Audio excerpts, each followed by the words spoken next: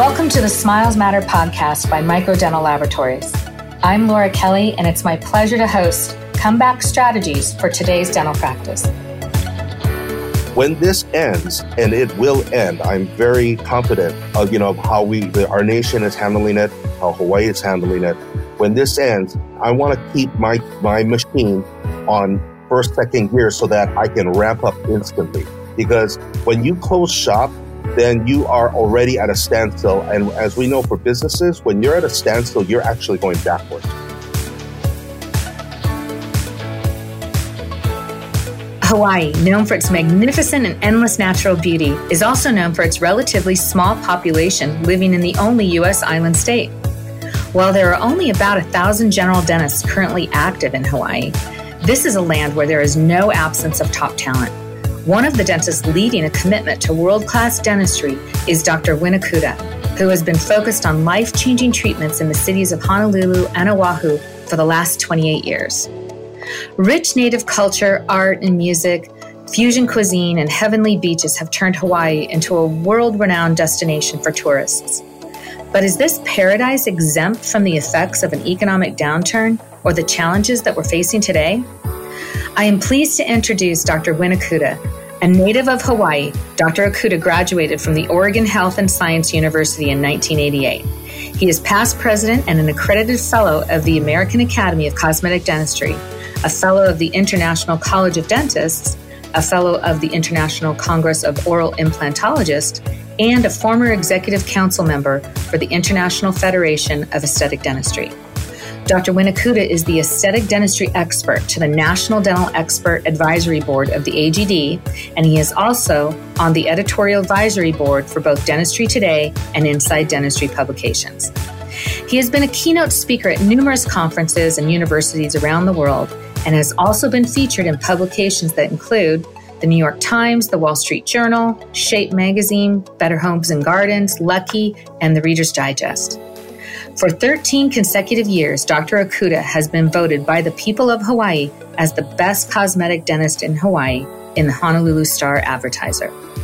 In addition, every year since 2003, he has been selected by his peers in Honolulu Magazine's Best Dentists of Hawaii.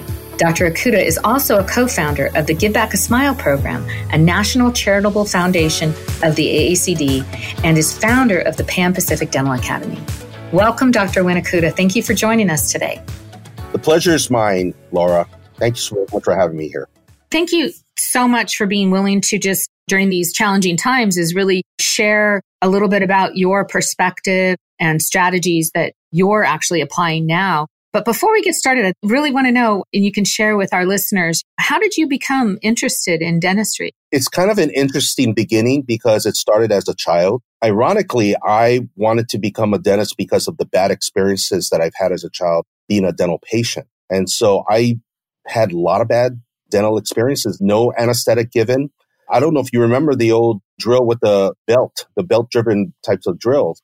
I had that being used on me by my dentist with no anesthetic. And so those bad scars kind of led me to my beginnings to finally say to myself, there's got to be a better way of treating people, not teeth, but people.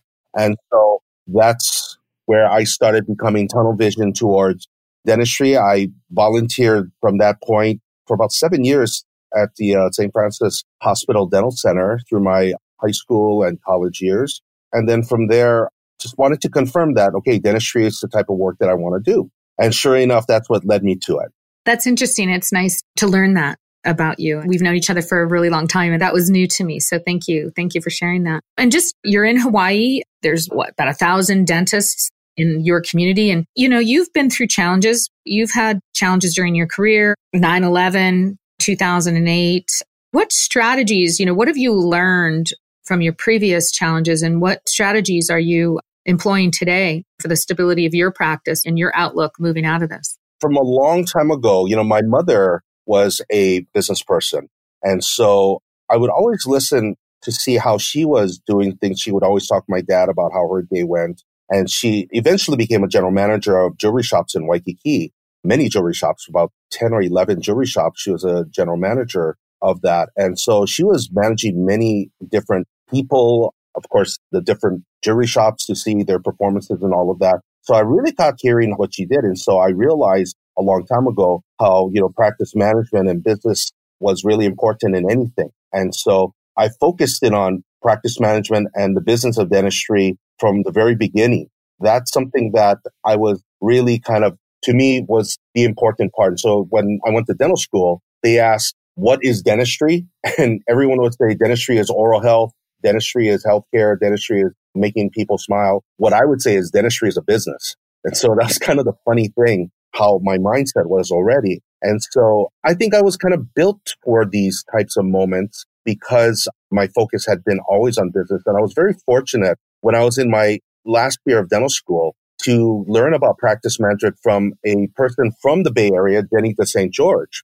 She offered to all seniors when she came to Oregon, she offered to us to be able to listen in on her lectures, all-day lectures for free. I was one of the few that actually took her on that. And so she had a series of 6 lectures. And with that, I was the only one there for all 6 lectures. So you can kind of imagine dentists aren't really attuned to business. That's not their primary focus. Their primary focus is on clinical, and it still is always on clinical. But guess what? In these hard times, you got to be good at practice management and business because your clinical dental skills will not save you in these situations. So I encountered different crises through my 32 years of practice. And, one of the crises, the first one was the economic bubble burst from Japan. Now, as you mentioned at the very beginning, Hawaii is a tourist destination.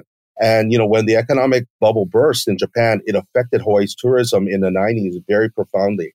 And so you would think, well, how does that affect everyone? Well, if you have very little Japanese coming in because they don't have the money to come to Hawaii anymore, then it affects hotels and the hotel workers get laid off. And then the restaurant people get laid off. And then, it just domino effects all the way through and reverberates through Hawaii. And so back then I was still dependent upon the local economy because I was maybe about, in the mid 90s, I was only about maybe 7-8 years out of dental school. At that point, it made me realize I have to do something different here. And so one of the things I did was become accredited in 1995 with the American Academy of Cosmetic Dentistry. And then from there, amazingly, I started seeing some patients flying in to see me for my cosmetic dentistry since there wasn't a lot of dentists accredited along the West Coast area. That's where I started to realize, wow, you know what? Diversify the dentist practice as that was considered a community-based type of business, but the dentist practice as a destination. So that's where I started to think about this idea. So I started to think about diversification of my patient base from that point. Again, utilizing my business strengths and practice management strengths, I started to develop ideas of what I consider now my clinical technique, which is considered now what I call the accelerated treatment protocols. And so these are things that I not only practice on a daily basis, but I teach that too through the Pan Pacific Dental Academy. Because in the end of the day, why these techniques are important, patients don't want to keep on seeing the dentist every week for the next 6 months. So if you can condense treatment into 2 or 3 visits that may have taken 9 visits traditionally, then you got something going there. Now you're able to condense not just the clinical aspects, but also the monetary remuneration aspects of it too. So a lot of the dollar per hours and all of that start changing in the business of dentistry. And so those are things that I think help move me forward. But, I really give a lot of credit to the AACD because they really gave me the opportunity towards understanding and being able to develop this. So that by the time I got to 9/11, then I noticed I wasn't affected. And so because I already started diversifying, I wasn't affected by that 9/11 crisis as much because I started noticing patients coming in from different other countries. That was kind of the interesting thought. And again, it taught me that, okay, I can be okay through a crisis. Then that led me to thinking, I need to really tighten up the screws of my practice. What is the next move? I always am thinking of this, Laura, and I know you do too. It's like, what's the next thing? What's the next vision? And I think that's the hallmark of creative people like you and I, and a lot of our friends from the ACD, from the yesteryear, the guys who are the pioneers and the trailblazers, my mentors like Larry Rosenthal and Dan Maeda, guys like Dean Loding and Guy Lewis, Dennis Wells, Ross Nash, and yourself. You folks are all pioneers in different regards. You're the first female AACD president and the first lab technician. talk about amazing to me. I bow to that, because you had to fight a lot of different battles on your regard in order to climb that ladder, just like I had to in a certain way, being Japanese American. We both have kind of similarities, but in different ways in having to climb the ladder and being a leader for the American Academy of Cosmetic Dentistry. Then going back to then this thing about post 9/11 is that I started thinking, oh, I don't know what I don't know. So that's where after 9/11, I said, I've got to see what's the next thing. And so that's why I decided I need to call one of our colleagues, Roger Levin. At that time, he had already established the Levin Group, which was the biggest practice management group in the country and going internationally. And so I talked with Roger, and since he's good friends with all of us, and then I decided to send my team and I, to a series of lectures to learn from the Levin Group. And then I ended up doing a lot with probably, I think it was over maybe 7 years. We used to do think tanks together. I used to go sometimes 3-4 times a year and work with his team to do think tank sessions. These are things that are visionary, what I call the blue ocean strategy. What's next? What is the next big thing? And it's always about reinventing. That's the thing that I always tend to do. I try to reinvent myself every once in a while. And a crisis is a great time to figure out what your reinvention of yourself will be. Dr. Okuda, with all of your experience, your commitment to education, really differentiating yourself and your community to have a very successful aesthetic practice there in Hawaii, is there any comeback strategies that you've executed in the past to rebuild your practice? Or what are you focusing on now during this particular time period that you could pass along to maybe some of the younger dentists or people that are thinking about, gosh, what should I be focusing on right now? I can tell you that in a moment, but I tell you that, first of all, my philosophy has always been to be proactive in business, especially. What I come to find, the reason why I don't get, like during the Great Recession of 2008, because I had prepared my practice prior to that, I did not get hit by the recession of 2008. Oddly enough, as everyone was going bankrupt, I was actually each year from 2008, 2009, 2010, 2011, each of those years, my practice I was producing more, I was collecting more, I was doing the best. It was odd, and I almost felt embarrassed at first, like, why am I doing so great and everyone else is doing so badly? And I think it's because of my philosophy of how I approach business from a proactive point of view. So with that, that's why it's been 8 years since the Great Recession, at least for Hawaii. And now here we are with this horrible COVID virus, and it's affecting a lot of practices around the world, not just in America, but around the world. And so we need to approach this problem creatively from a business point of view. This is a time that you can either hide in the back of the cave and close shop, or you can take this time to be bold and become a leader. Be a leader for your team, be a leader for your business. And that's how I am. And I've always been that way. I've always looked at this as an opportunity towards showing my team that I'm going to lead them through these troubled water. I even told them we're in a lifeboat. We're in a lifeboat of survival together. All the way till now, I'm still employing my staff. I've never let them go. I've never put them into an unemployment line. And I think that's really important. The knee-jerk reaction was to go ahead and close shop and everyone goes to the unemployment line. But you can see how many people are in unemployment. So my team, they thank me every day because I am employing them. To me, that's going to amount to the word loyalty, I think. That's one thing that I think is so critical for businesses, because when you lose people, it's because they found something better because of the lack of loyalty. But when you show that you got their back, and it's nothing like a crisis to show them you got their back, that amounts to loyalty. The second thing is that when they start thinking the grass is greener on the other side, then they'll realize this guy, he is the real deal. I need to stick with this guy. I want to have a career here with Team Okuda. So that's how I always see, So now with that, let me say some of the things that I have been doing also to try to offset this. A lot of the things that we are trying to do here is I'm trying to tighten the screws of the practice. And part of it is strengthening the team. We spend times, like I'll tell them, what do you want to learn? And we'll spend several hours a day, and I'll have my whole team in my education room, and we'll go over things they don't know, things that they're afraid to ask. We never had time to answer because of the whirlwind of our day-to-day practice before the COVID. But now we have some time that we allocate for that. And so now I'm educating my staff so that they are going to be stronger coming back. we're also looking at all our procedures to strengthen ourselves. Because when this ends, this crisis ends, and it will end, I'm very confident, of how our nation is handling it, how Hawaii is handling it. When this ends, I want to keep my machine on first, second gear so that I can ramp up instantly. Because when you close shop, then you are already at a standstill. And as we know for businesses, when you're at a standstill, you're actually going backward. So that's why I'm always trying my best to close shop. Certain things that I'm doing to offset, to be able to keep them there, is that I'm finding different ways of deferring different loans, different rents. So talking to my landlord about deferring, which he has done. So, for the next several months, I'm deferring it till October, my rent. Also mortgages, being able to talk to your banker about deferring. If you have a business car loan or whatnot, or you have just car loans, ask them to defer. Home mortgage, car insurance, professional liability insurance, all of those things. You can ask them. Don't expect anyone to come and knocking at your door and tell you, hey, I'm going to give you money.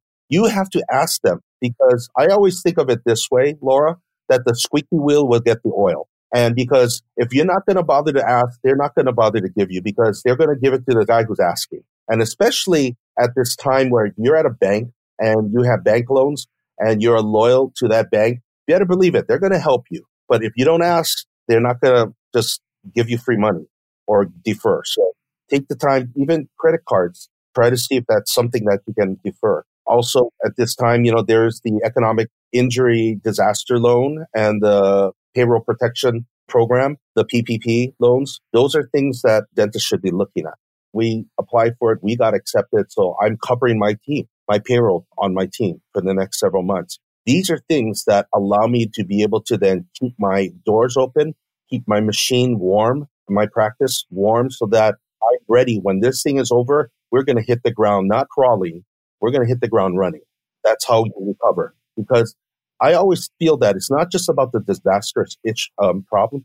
It's when you start to reopen the doors, you're going to have to pay more money, and you're not going to be making a whole lot of money. You're going to be paying money because you're at a standstill. So that's why I really highly encourage people to start looking at getting your team back in play earlier, and to try to find creative ways of being able to do these things so that you're able to then come back strong. And that's what I'm looking at my team, coming back strong. So these are things that I try to teach. I think I'm pretty darn good at clinical, but I think I'm pretty darn good at practice management and business. That's one of the reasons why I felt that I needed to open this Pan Pacific Dental Academy to teach the next generation of millennial dentists and the younger generation of my experience and philosophy and proactive philosophy in order to be able to navigate through good times and bad times. And so if they're interested, anyone's interested out there, go to panpacdental.com. That's where we have a lot of videos on predictable clinical techniques, which I know a little bit about. Laura, I think you might agree with me on that. I think you do know a little bit about that, yeah. And then also powerful practice management, and then business development strategy. So these are things that what we're talking about falls in lines with the practice management and business development aspects, especially during a crisis. Like I was telling you earlier, it's an opportunity to stretch my wings, business acumen wings, especially during a crisis. There's no better way to test yourself. Really good information, good insight. And, you talked about engaging with your team and using this time to teach and focus on some things that you, like you said, you probably didn't have time before. So you're staying really engaged and supportive to your team. I'm curious, I know that you have a very well established practice and strong patient base. Is there anything that you're doing specifically for patient engagement activities? Anything with disinfection protocols you're looking at? Anything that you're looking at doing differently or you're doing right now in regards to maybe what some of the patient's concerns will be? And this is where social media comes in. Interestingly, it's kind of funny because I'm an old dog, but you can teach an old dog new tricks. And so, the thing is that, I used to be a young dog, Laura. I used to be the youngest dog. To this day, I'm still the youngest president the American Academy of Cosmetic Dentistry has ever known. But the thing is that I'm gone, and so now I'm the older dog. But I will tell you, I am pretty darn strong with social media. I embrace Facebook and Instagram now. And so I'm going on, I go and do live sessions, and I'm educating my audience of people who are listening about what we're doing at the practice. So we not only show great before and afters and patient journeys and things like that, but it's about also educating about what we are doing, in order to help the public, like with treating urgent care, emergency care, and the protocols we do, the masks we wear, the protective type PPP, the personal protective equipment that we use, and all of that so that they can feel safe. And we ask questions to each patient before they arrive. So we know that these patients are safe. So they don't come and we don't create an contagious environment. We want to try to keep that safe for my team. And that's part of the reason why my team is there, because they believe in my leadership to say that these are our protocols. And, we have patients do pre-rinses with 1.5% hydrogen peroxide. So we're doing all of these levels and details of protocols so that not only do the patients feel comfortable, but also the team feels comfortable. And that's why they're there at work. Because believe me, I think a lot of reasons why your staff does not want to come back to work is they may feel that the leadership is not strong, that will help keep them protected. And that's where I think it all starts. And that's the thing that my business team and we sat down, we thought, these are the protocols we need to institute before we talk to the team about this. And then we had our team meetings to educate them about how we're able to keep them protected. And then they all bought in. The only one that I cannot employ right now is my hygienist. So that's the only person that I haven't found a solution for because she doesn't fit into the recommendation that's given. But the thing is that the rest of my team, I am trying to keep them all afloat. And we are all changing slightly our roles within. So like, for instance, I used to have a janitor come in every week. And now we had to cut that out. And then now my staff is cleaning up at the end of the week. Things like that. You're saving money, but you're using your employees in creative ways. Things like that we're doing, and how we're using social media to connect with the public so that they know in real time what we're doing and they can feel comfortable.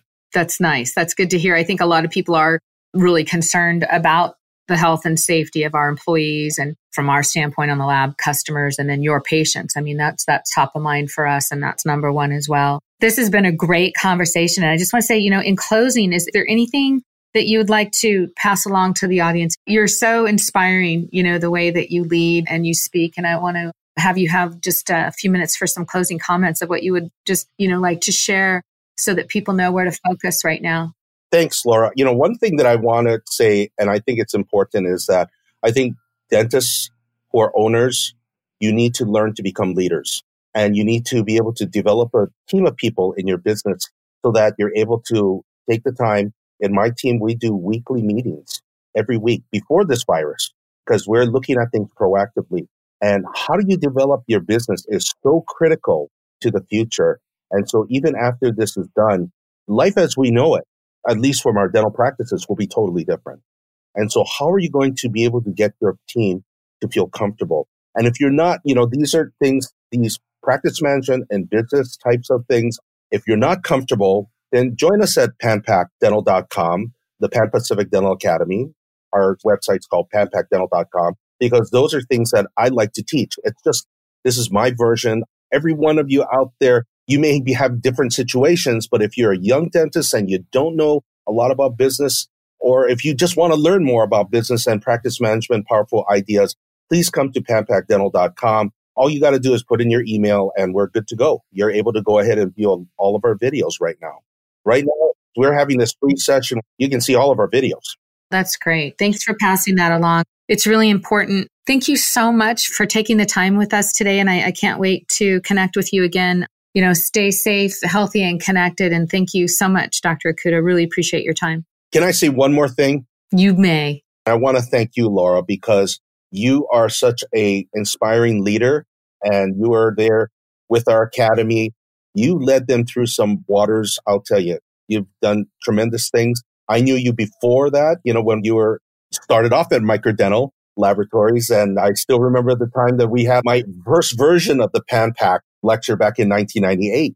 So I appreciated your support back then. And I remember those things. But then now what you're doing and leading Microdental Laboratories again, they're fortunate to have you because you're going to do great things, and you are doing great things. And from a dental leader myself, and you bringing us all together to help put together this series of podcasts to help other dentists, I think is phenomenal. And I applaud you for doing that. I'm honored to be a part of this profession with you and everyone else out there. And I think we're all just pulling together and trying to help. And thank you for your kind words, but more importantly, thank you for being who you are and sharing what you have today. I think it's really useful and inspiring information. And thank you again. Really appreciate your time. Thank you. You've been listening to the Smiles Matter podcast, created by Microdental and Modern Dental Laboratories. For more information, you can go to our website, www.microdental.com/Smiles Matter podcast, or find us on iTunes, Stitcher, Spotify, or anywhere else podcasts are available. Thank you for listening, because we believe that smiles matter.